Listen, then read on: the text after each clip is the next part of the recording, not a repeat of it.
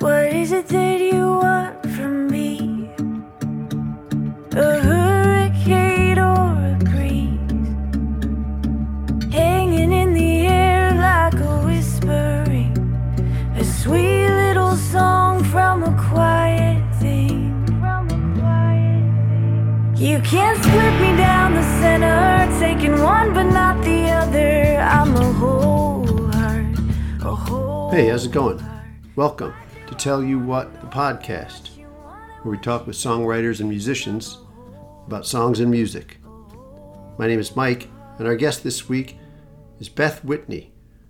Joins us from her home in Leavenworth, Washington, to talk about her new record, Into the Ground, which just came out on Tone Tree Music.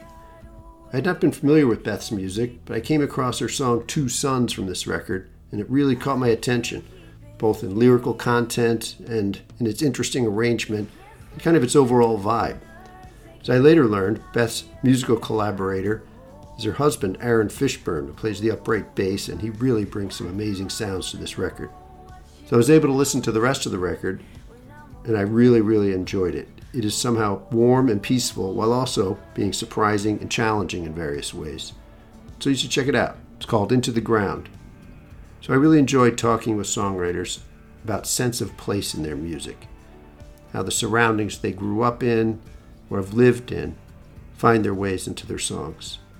On other episodes, we've heard David Wax talk about how his time in Mexico has influenced his entire approach.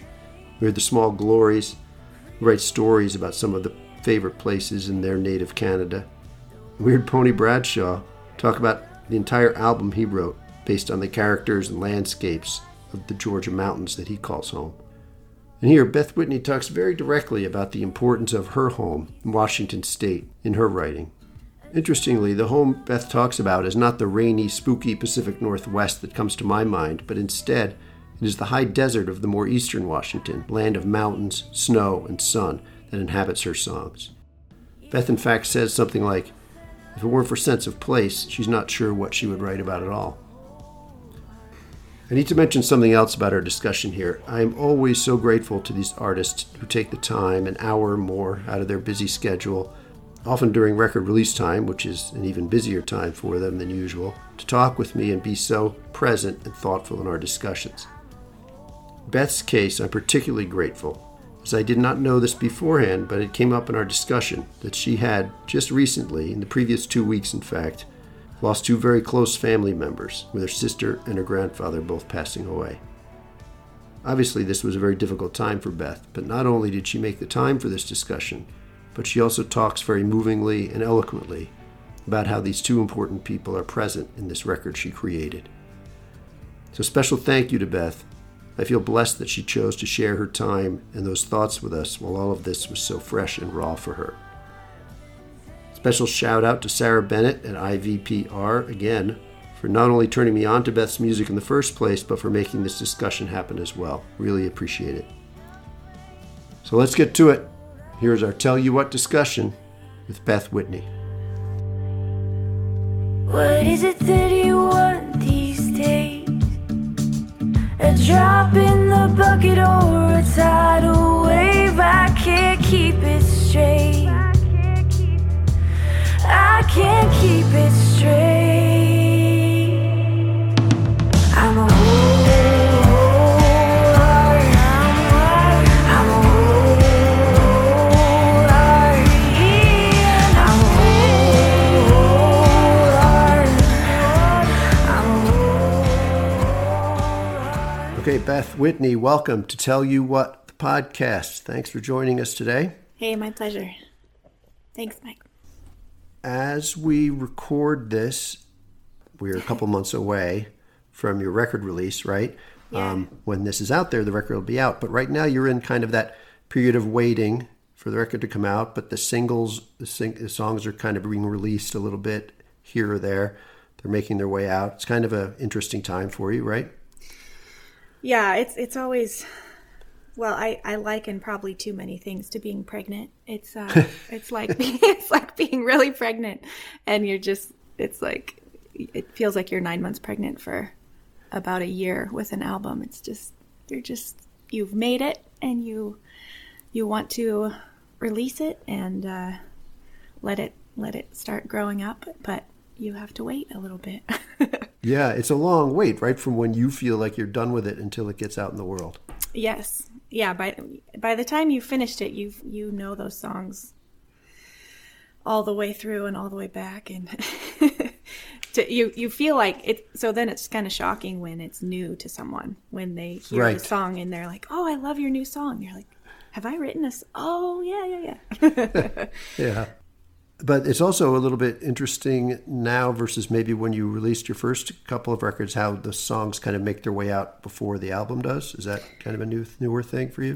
Yeah, and it's been really cool to work with Tone Tree. They really have a good, I don't want to say method because it's more romantic than that. Just sort of releasing little bits as you go along, and it helps, I think, as listeners to hear each song on its own, because when you get a whole album, some people are good about just really sitting down with an album and listening through and giving each song some breath, but just doing a little bit at a time this way over a few months, each song gets its own little place. And it's been neat to just work with them and have them sort of guide me on how and when to release things, to just honor the songs the most and honor those who listen.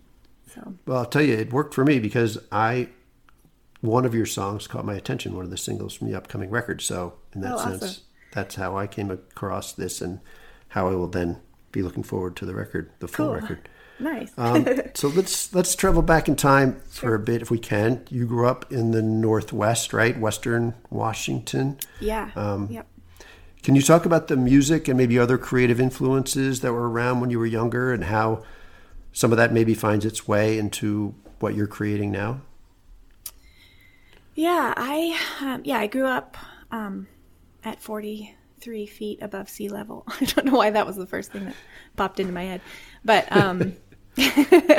yeah, part of it was just we had floods every fall, and some of them were really nice and deep and would go up to the top step, and it was a really awesome household to grow up in. There's 6 kids, and it was a small farm, and we were mostly into sports, all of us, but my mom was very theatrical and musical, and a portrait artist, and she would be always singing and trying to get us to sing, and we all just totally gave in, and we would just sing all the time. And eventually that was just part of how we lived. It was a little Von Trapp-ish, but yeah. So, what kind of music were you singing with the family? Yeah, a lot of like rounds, and we still remember them. And sometimes, we're all like 30s and 20s, 30s and 40s now, and we'll get together and sing these ridiculous rounds. And a lot of musicals we watched. I know most Rodgers and Hammerstein musicals by heart.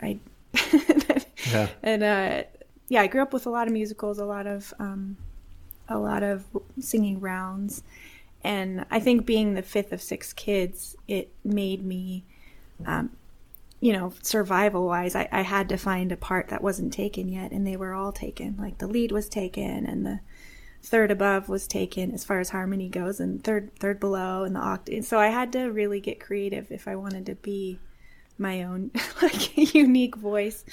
So you make it sound like a pretty formal enterprise.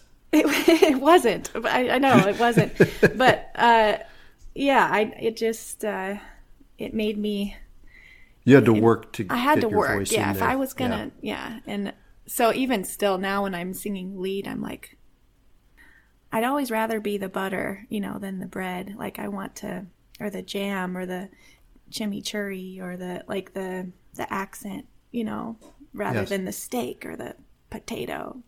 So singing even my own songs and my own music and singing lead is I like that. But when we get to the part where I'm singing harmony or I'm trying to, add little things, that's my favorite part. It's kind of a small part actually of recording, but so I grew up big family, singing a lot in cars, and we were sort of known as a family that would just break out into song. And we went to this little church in Maltby, near the Maltby Cafe, this really famous breakfast spot. But next to it, there was a church, and we pretty much were the children's choir. So we just sort of, played softball and basketball, and then sang. And it was a really good place to grow up. At some point, you picked up a guitar. Is that right? Is that the first instrument?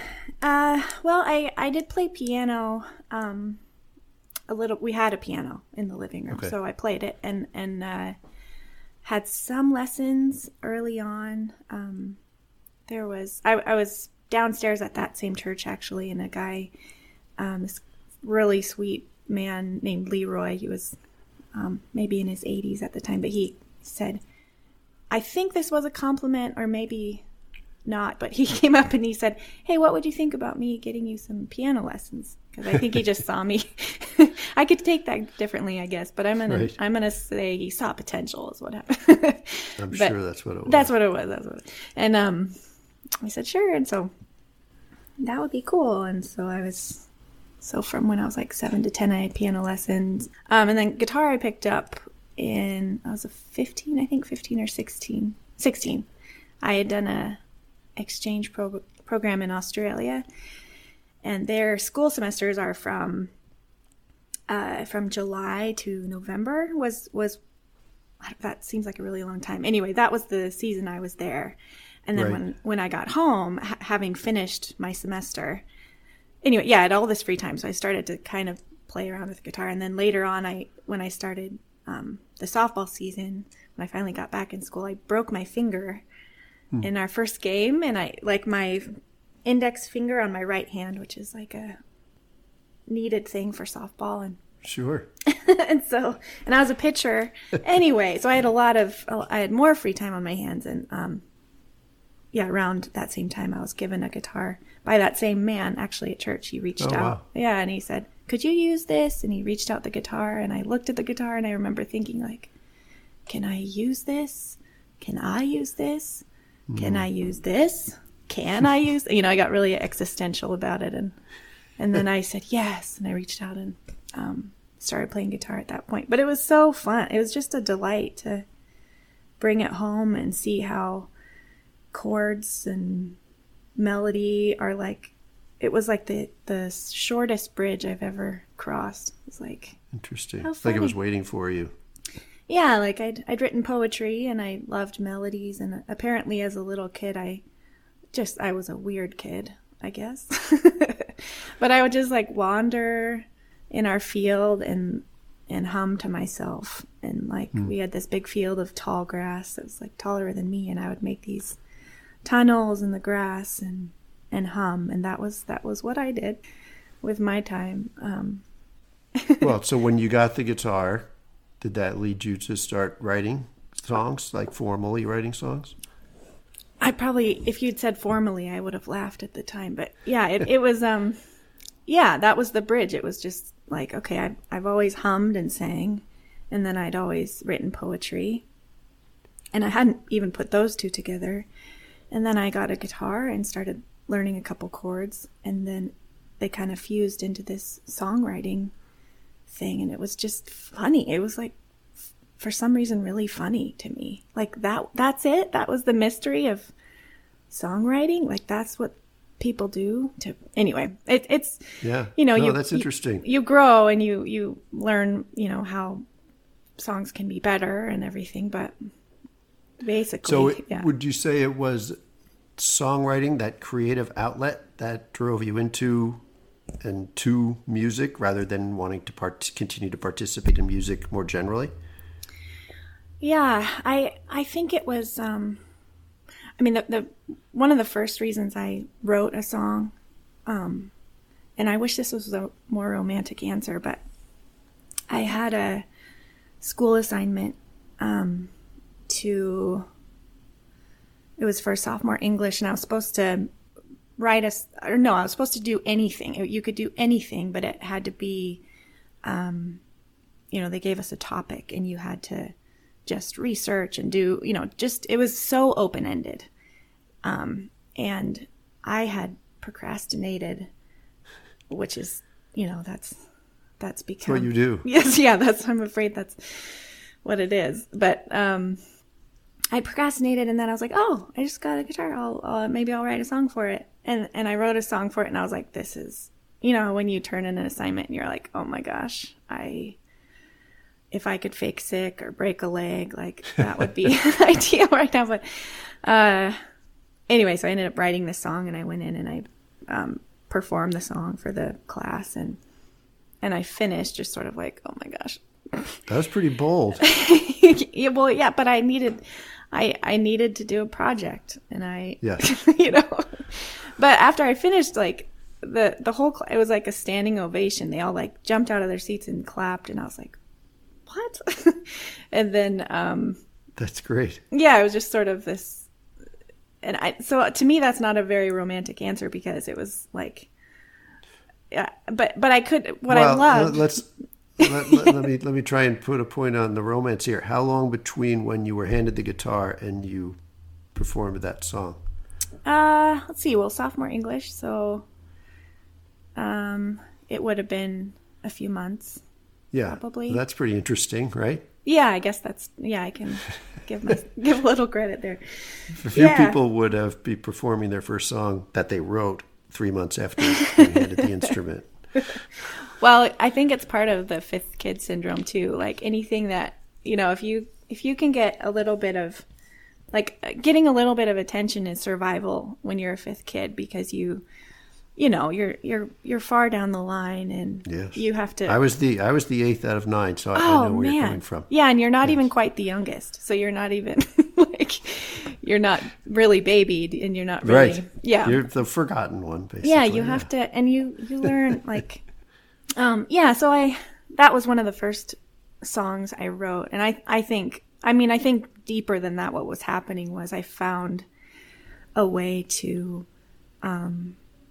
connect with people, and in this new way that I hadn't really done before. And I'm this odd combination of theatrical and shy.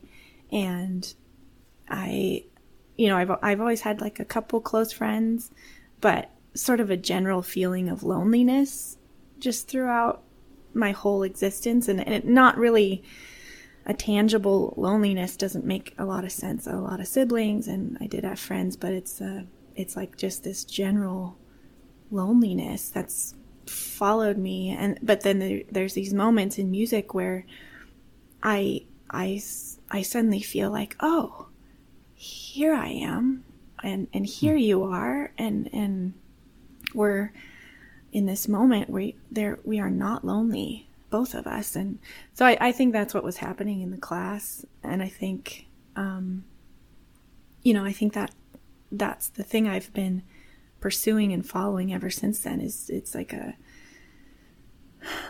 don't want to say weapon, but for lack of better, tool to combat. Well, yeah. Like I said, I do want to say weapon. It's like a weapon against loneliness. It's like or a tool to foster connection, I guess. Right. Would be the positive way to put it. You had talked about poetry, writing poetry before this. So now you're starting to write songs. Are you now then thinking, oh, I used to write this poetry, now I'm going to write this poetry but set it to music? Or did you think of it as a new and different thing? I guess it was a new and different thing, because I didn't actually try to put any of those poems to music. I guess from that point on, when I thought of a lyric, or I thought of a poetic line, or I saw an image I felt could be expanded on, I was thinking then in terms of not just language but music. I mean, in a way, it's a new thing, but it sort of just added on. It was the roof of a house. It was the next thing to do. But I found some of my old poetry, and it is like deliciously bad. Like it is so fun to read it. And 12-year-old girl. Yeah. And stuff, it's like, right? and you can hear the delight in it. It's like, oh my gosh, this word rhymes with this word. And you're like, yeah, but let's, but I was like, they rhyme. Let's do this. And so that's great. Yeah. Oh, I'm not going to ask you to recite any of it. Oh my gosh. I had a line that I can't help Well, myself. now I am going to ask you to recite some of it. Yeah, this was, I can't even remember the setup line, but it was like a heartbreak poem, and it said, the second line, I must have had to rhyme with rust or something, but I said, people are going to shut off the podcast at this point. Like, I want to learn from, but the second line was, scratch me off your toasts as if I were burnt crust. Like that's just the most delicious 12-year-old poetry. I kind of like that. No, you. I might take that. Yeah, I might use work it. with that. Use it. I will not. I will not go to a court of law for that, or All probably right, I may anything. come back to you at some point with my big hit, Burnt Toast. Yeah. All right, I want to talk about sense of place in your music, if we can. You've lived your whole life in the Pacific Northwest, right? Yeah, for the most part. Okay. For the purposes of this question, let's assume that. Let's assume that. Good. Yep. So from my perspective, at least, I was raised on the East Coast, have spent my adulthood in the flatlands here in the Midwest. Oh. Pacific Northwest, very distinct and particular part of the country, right? Mountains, ocean. You're far enough up there to have these long winter nights, long summer days, rainy seasons. Mm-hmm. It's kind of mysterious, like that Twin Peaks vibe. At least that's the way I see it. Yeah. So how do you think that's found its way into your music? Or is it just home to you? It is. I grew up pretty close to the sea, in farm kind of rolling valleys, and where you could see the mountains far off, but they were far away to where you could, hold out your hand and pinch them. Mm-hmm. But and then I grew up coming up to the mountains, and the mountains were this just kind of sacred, holy place where the smell of pine seemed unworldly. Like when the sun just beats on pine, it just opens up this kind of vanilla bourbon smell that you just can breathe, and you didn't know you weren't breathing before. So the mountains have always been this sacred place, and my grandparents lived up in the mountains, and they had created this. They'd built a cabin, with their own hands, and had created this space for where I could go up as a kid and just really run around and relax. And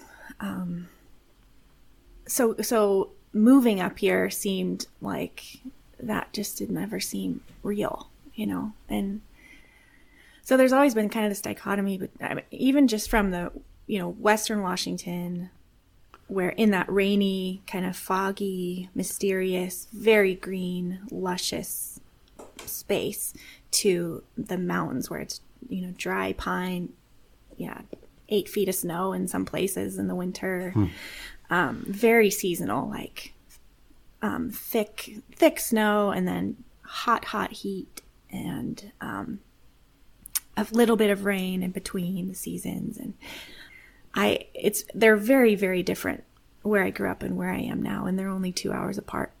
So I do find that, I do find it kind of coming in and out of the music everywhere. And the last couple albums I've done, I wrote up in the mountains, and the music I'm writing has really taken just this wilderness theme without me really intending it to. I have like a song about raven, and then on this album, huckleberries. There's just like all these different, and wild roses, and I'm finding a lot of wisdom and parallels, and in the setting itself. And it feels like back in sophomore English class, like that felt like cheating, because it was a delight to just put this, topic to music.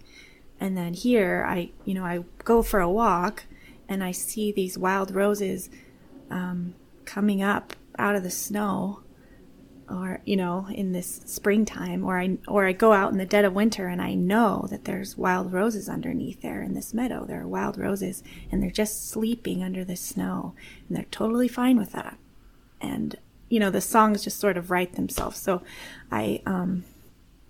yes, setting is if that's what your question was. Yeah. Yeah. That's great. Yeah. It goes all throughout. And I don't know what I would write about without setting. Yeah. Your husband, Aaron Fishburne, Yes. is your frequent collaborator, Yes. right? Yes. Uh-huh. So can you talk a little bit more, you started to, about how you work together? At what parts of your process are you including Aaron? You bring him early ideas, kind of finished things, and how's that working? He's a really good match for me because he, I think early on when I started music, I mean, to be honest, like that standing ovation, I was like, yeah, okay. This is how maybe I can connect with people this way. And that was, the most, the best part of that was like, yes, I'm connecting with people on this emotional level. I like that. But also it feels really good to get a standing ovation.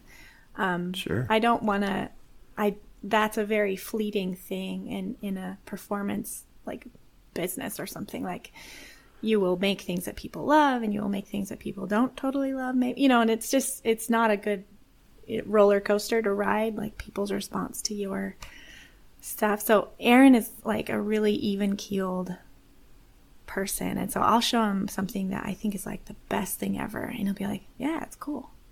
And then I'll show him an idea that I don't think is very good, and he's like, yeah, it's cool. So he's totally, and he means it too. But he's not really flowery with how he responds. It's just he's a really good listener. Is what I'm trying to say. Does he have a way of telling you when you should let something go? No, he'll no. So I bring him on board if I'm like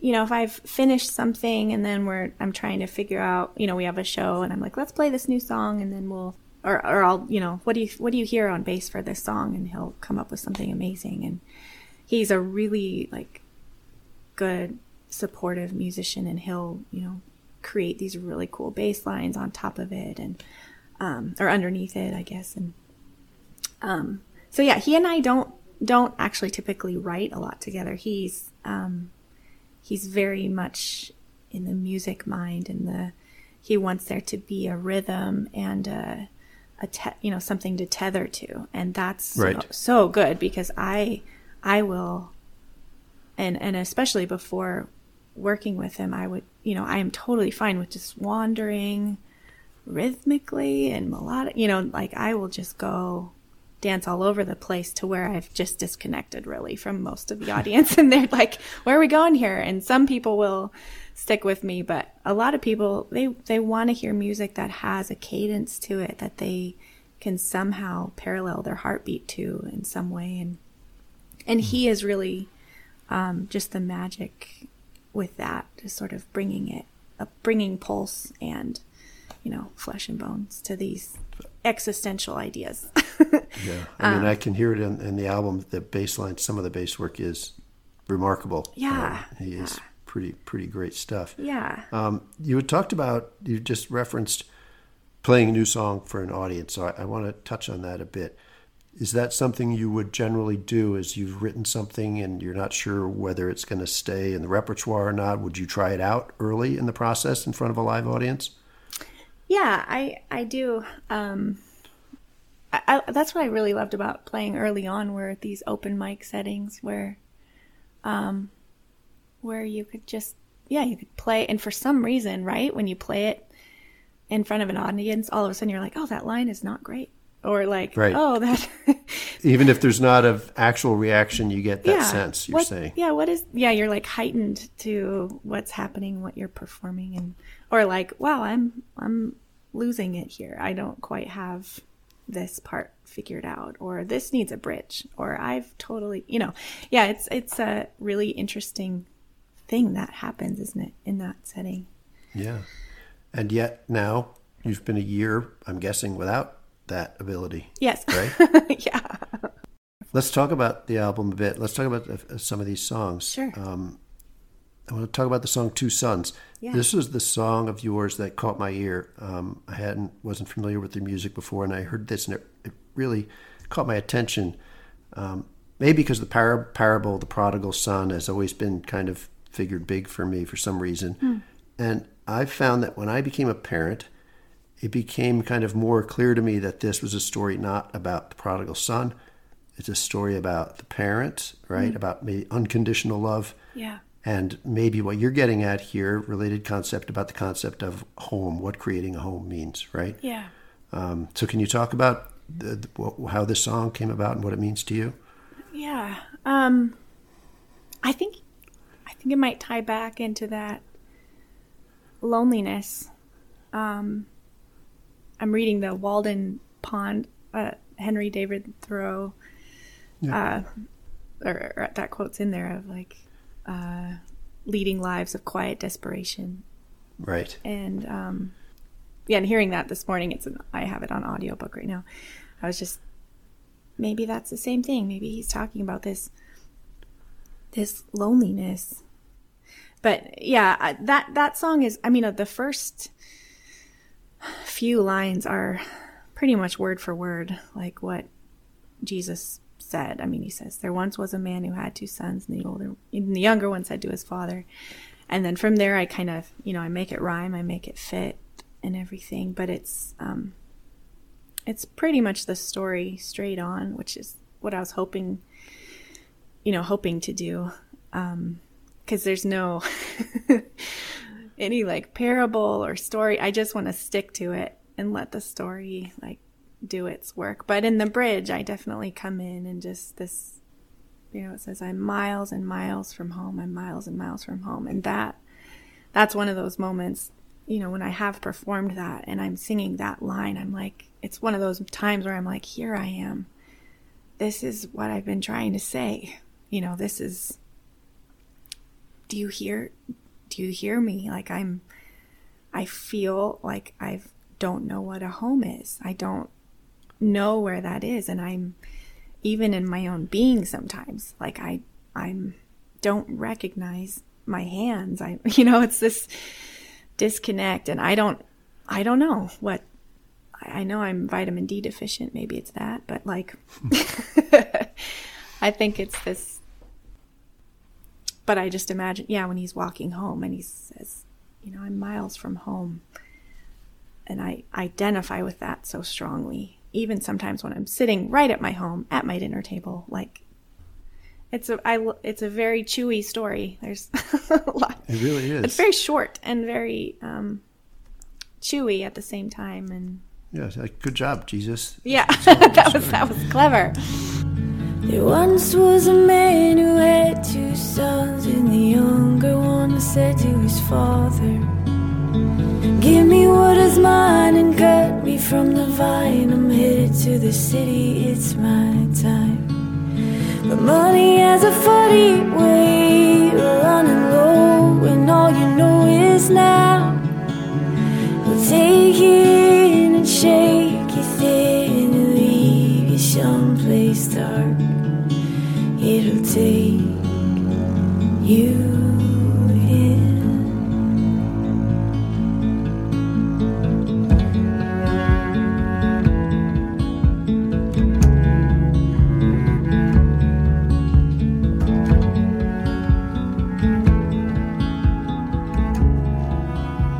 The home theme, I kind of got bits and pieces of that in some of the other songs too. Yeah. And then you included the cover of the Dylan song "Shelter from the Storm," kind of fits that theme too, right? Yeah.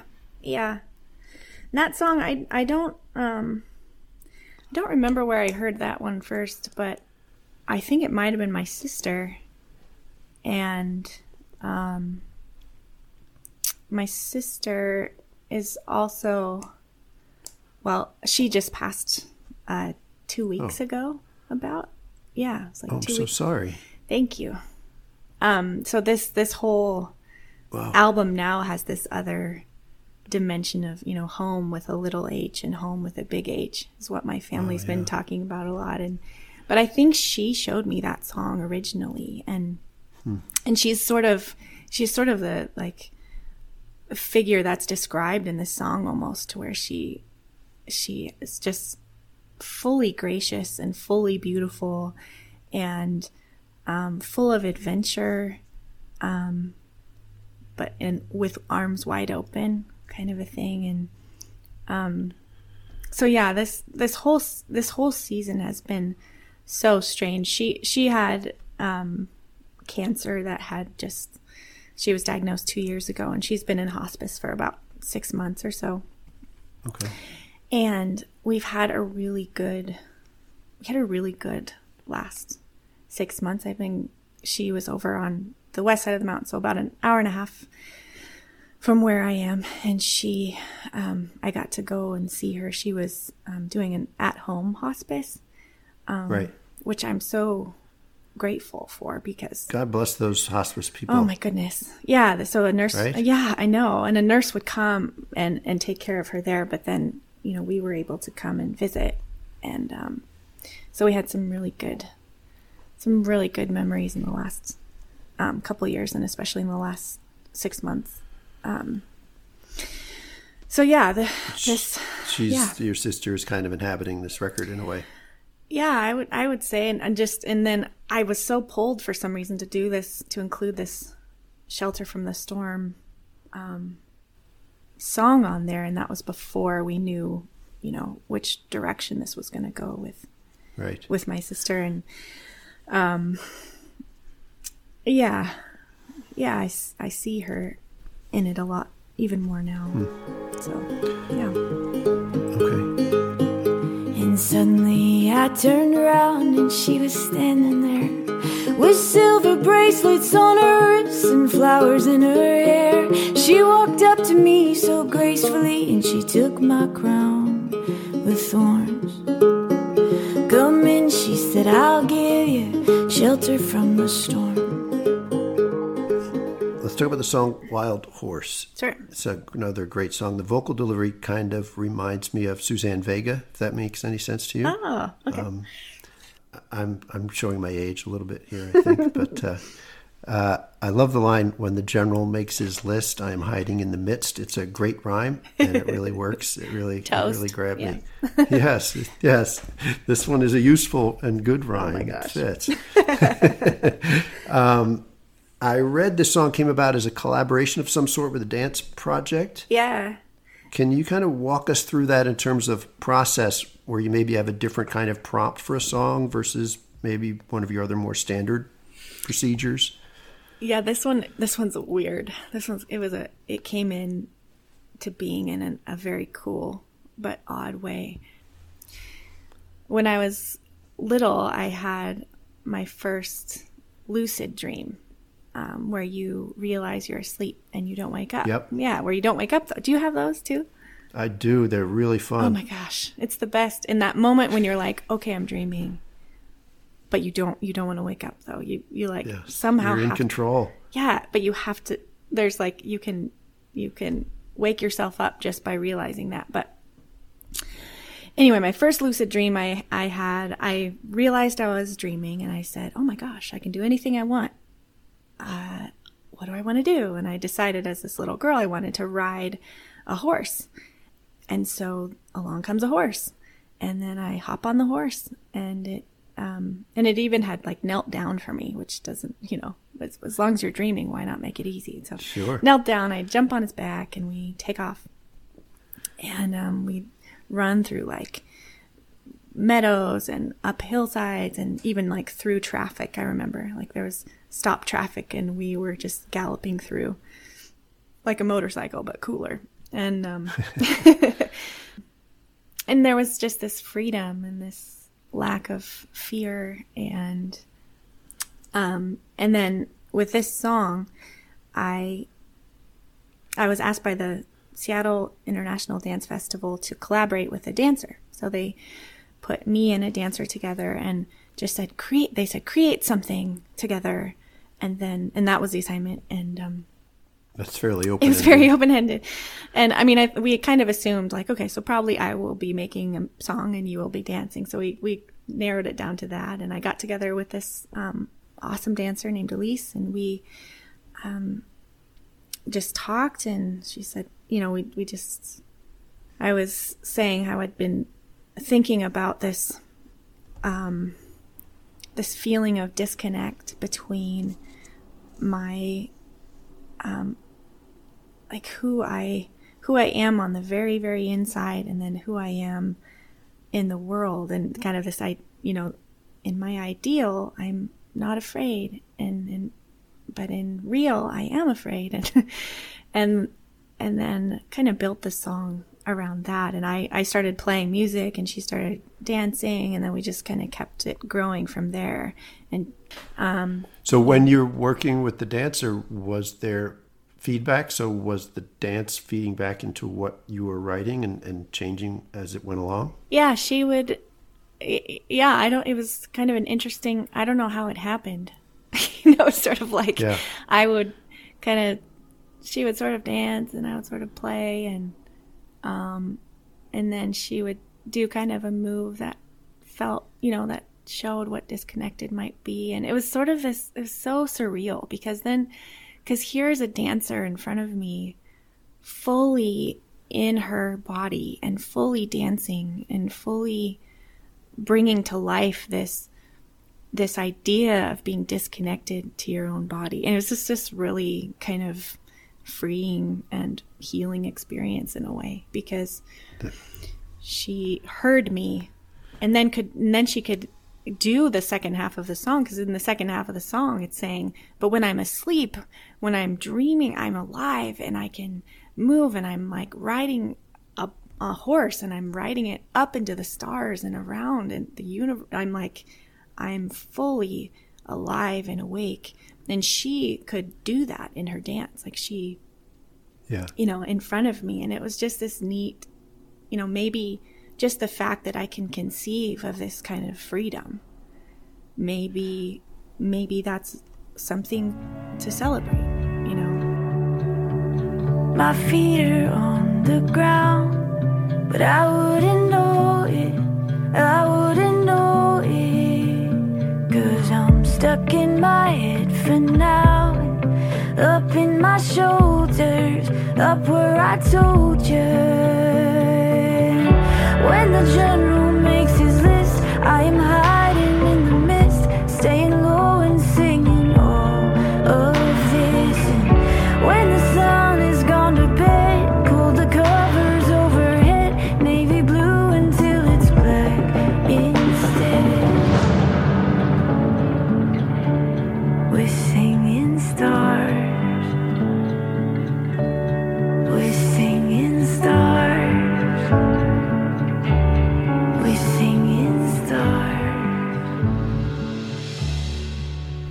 So can people find this online, the video and the song of the dance? Yeah, we're working on a music video. I'm trying to capture that, but we keep getting like held back with the video. But the song itself is out. It's called Wild Horse, and it's right. Hopefully there'll be the video with the dance sometime down the line. Yeah, I think probably in 2 months or so we should have it. I want to maybe release it when we release the album itself. Right. So when people are hearing this, maybe it'll be out. Yes. I'll put something in the intro or on the website about it. There we go. You can find it then. Yeah. Let's talk about the song Wild Roses. Sure. This is a cool sounding song. Thank you. We talked earlier about your husband with the bass. The bass sounds are just haunting on this song. Mm-hmm.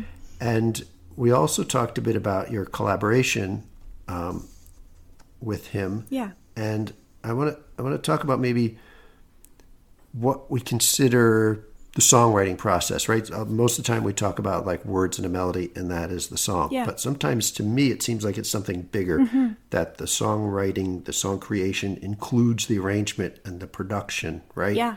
And where do you really draw the line? So this is a song that to me sounds like the creative process is something bigger than words and melody, right? Yeah, totally. This one was a friend of ours was coming up to the mountains he does something called the Ballard Sessions, and just these very raw live videos of songs that were just written. And they're not always songs that were just written, but he said pretty much they're always a brand new song. And he was coming, he's like, hey, what would you think about me coming up there and recording a video? And I was like, oh my goodness, that'd be awesome. And so he came up, and we were going to film the next day. It was very snowy. And I realized, like, I don't really have the song for this, actually. Like, I don't actually have, I wanted to honor his time, like, in his talent, because I love what he captures. And so the night before we were supposed to film, I just started writing. And it was the first time I've ever written a song with, like, intention of the type of song I wanted to write. Like, okay. I don't normally say I want to write a country song with, like, a, you know, sick backbeat. I don't normally do that. It's always like this lyric idea or this story, I would like to tell that. But this time I was like, I want to write a song that works in the snow, that has some ums in it. Like, I really wanted ums in it. Okay. and that that has this kind of waking up, you know, feeling to it. So that I went into it with that intention. And then as I was writing it, I remembered this meadow of wild roses.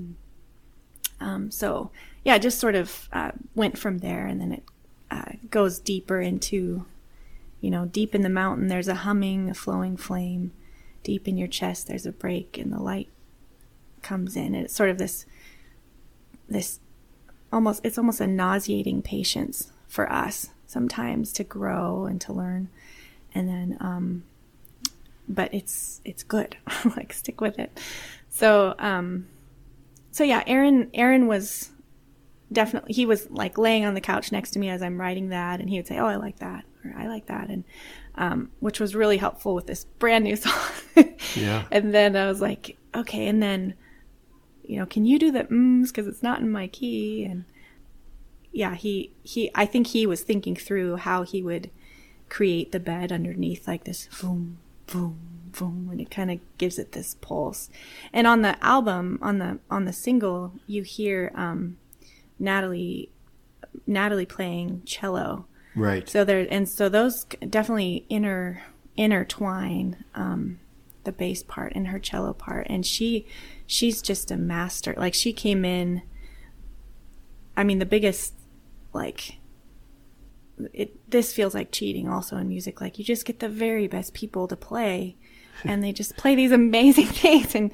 And Natalie, both Aaron and Natalie, and are that way. And so Natalie came in and just sort of closed her eyes and, like, played, you know. That was and it's the counterpoint there between the really low bass line and the cello is just amazing. Yeah, I've been keep trying to learn viola, and I have a cello that I've borrowed that I keep trying to learn, and it's like it might be too late for me to, like, get this, but well, the standards around there are pretty high. Yeah, no, string instruments. I wouldn't be able to play on my own music now.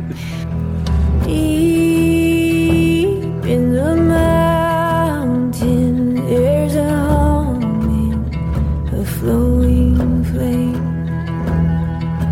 Deep in your chest now, there's a break in the light floods in. There's a break in the light floods in. These things take their time.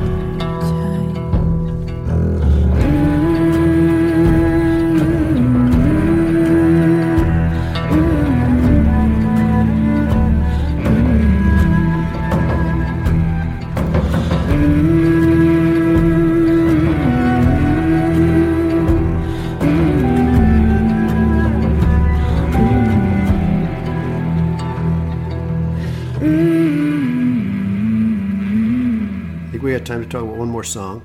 Sure. You referenced it earlier. I want to talk about Huckleberry. I'm a sucker for the bluegrass sound. Once the guitar and the bass on this are great. And I think it's cool the way, at least at this point, I'm assuming I'm looking at the final order of the songs on what you sent me, with the first song being Wild Roses and the final song being Huckleberry, right? Yeah. They kind of bookend the album, and they both kind of stand a bit apart sonically for maybe the songs in between. Yeah. I think that's kind of interesting. Can you talk about how the song came about? Yeah, this one was fun.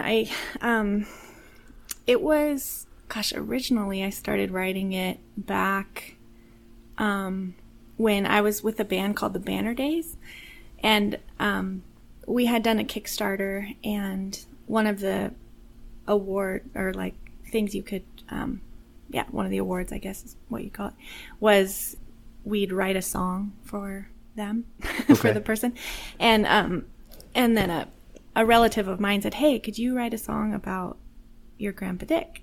And I was like, "Yeah, actually, I've already written some about him. Like, he's a fantastic person, and he actually just passed away last week. So we've had quite a couple weeks. Yeah, there's something comforting about. I mean, lost my sister and then my grandpa, and both were in hospice. Both were. There's something comforting to me about them kind of walking whatever this next part is together. But anyway, yeah, this song, is about my grandpa. He's just him and my grandmother are the ones who built that cabin I was talking about up in the woods that just created such a space for our family. And the song just kind of goes along through their story. It talks about how I can see us sunflowers for miles and build our home with river stones and shave down fallen pine. And it's just this whole, it's just image after image of a real thing. And he loved fish. So it talks about fish in there. And then when I went to record it, my friend Jacob Navarro, who's just an incredible bluegrass player, he plays mandolin and guitar, and he was working at a studio in Seattle, and I saw that, and I just was like, man, I want to record Huckleberry with Jacob Navarro. Yeah. And so I shot him an email, and he was like, yeah, let's do it. I was like, yes. So Aaron and I went over there, and it was a real like bluegrass kind of recording situation. Yeah, I love the guitar work on it. It is great. Yeah, he's just ridiculous. He hadn't heard the song before, just kind of. And what a wonderful tribute to your grandfather, as it turns out, that the song is on this record at this time, right? Yeah, I've sort of had it for a while, and I just hadn't released it yet for some reason, and then I decided to put it on here. Oh, I'd like to write your name next to mine. Whatever comes, whatever goes, I know the dotted line. Rich or poor, red, sick or fine. I'll be home to yours and you'll be home to mine. You and I, you and I. I'll be home to yours and you'll be home to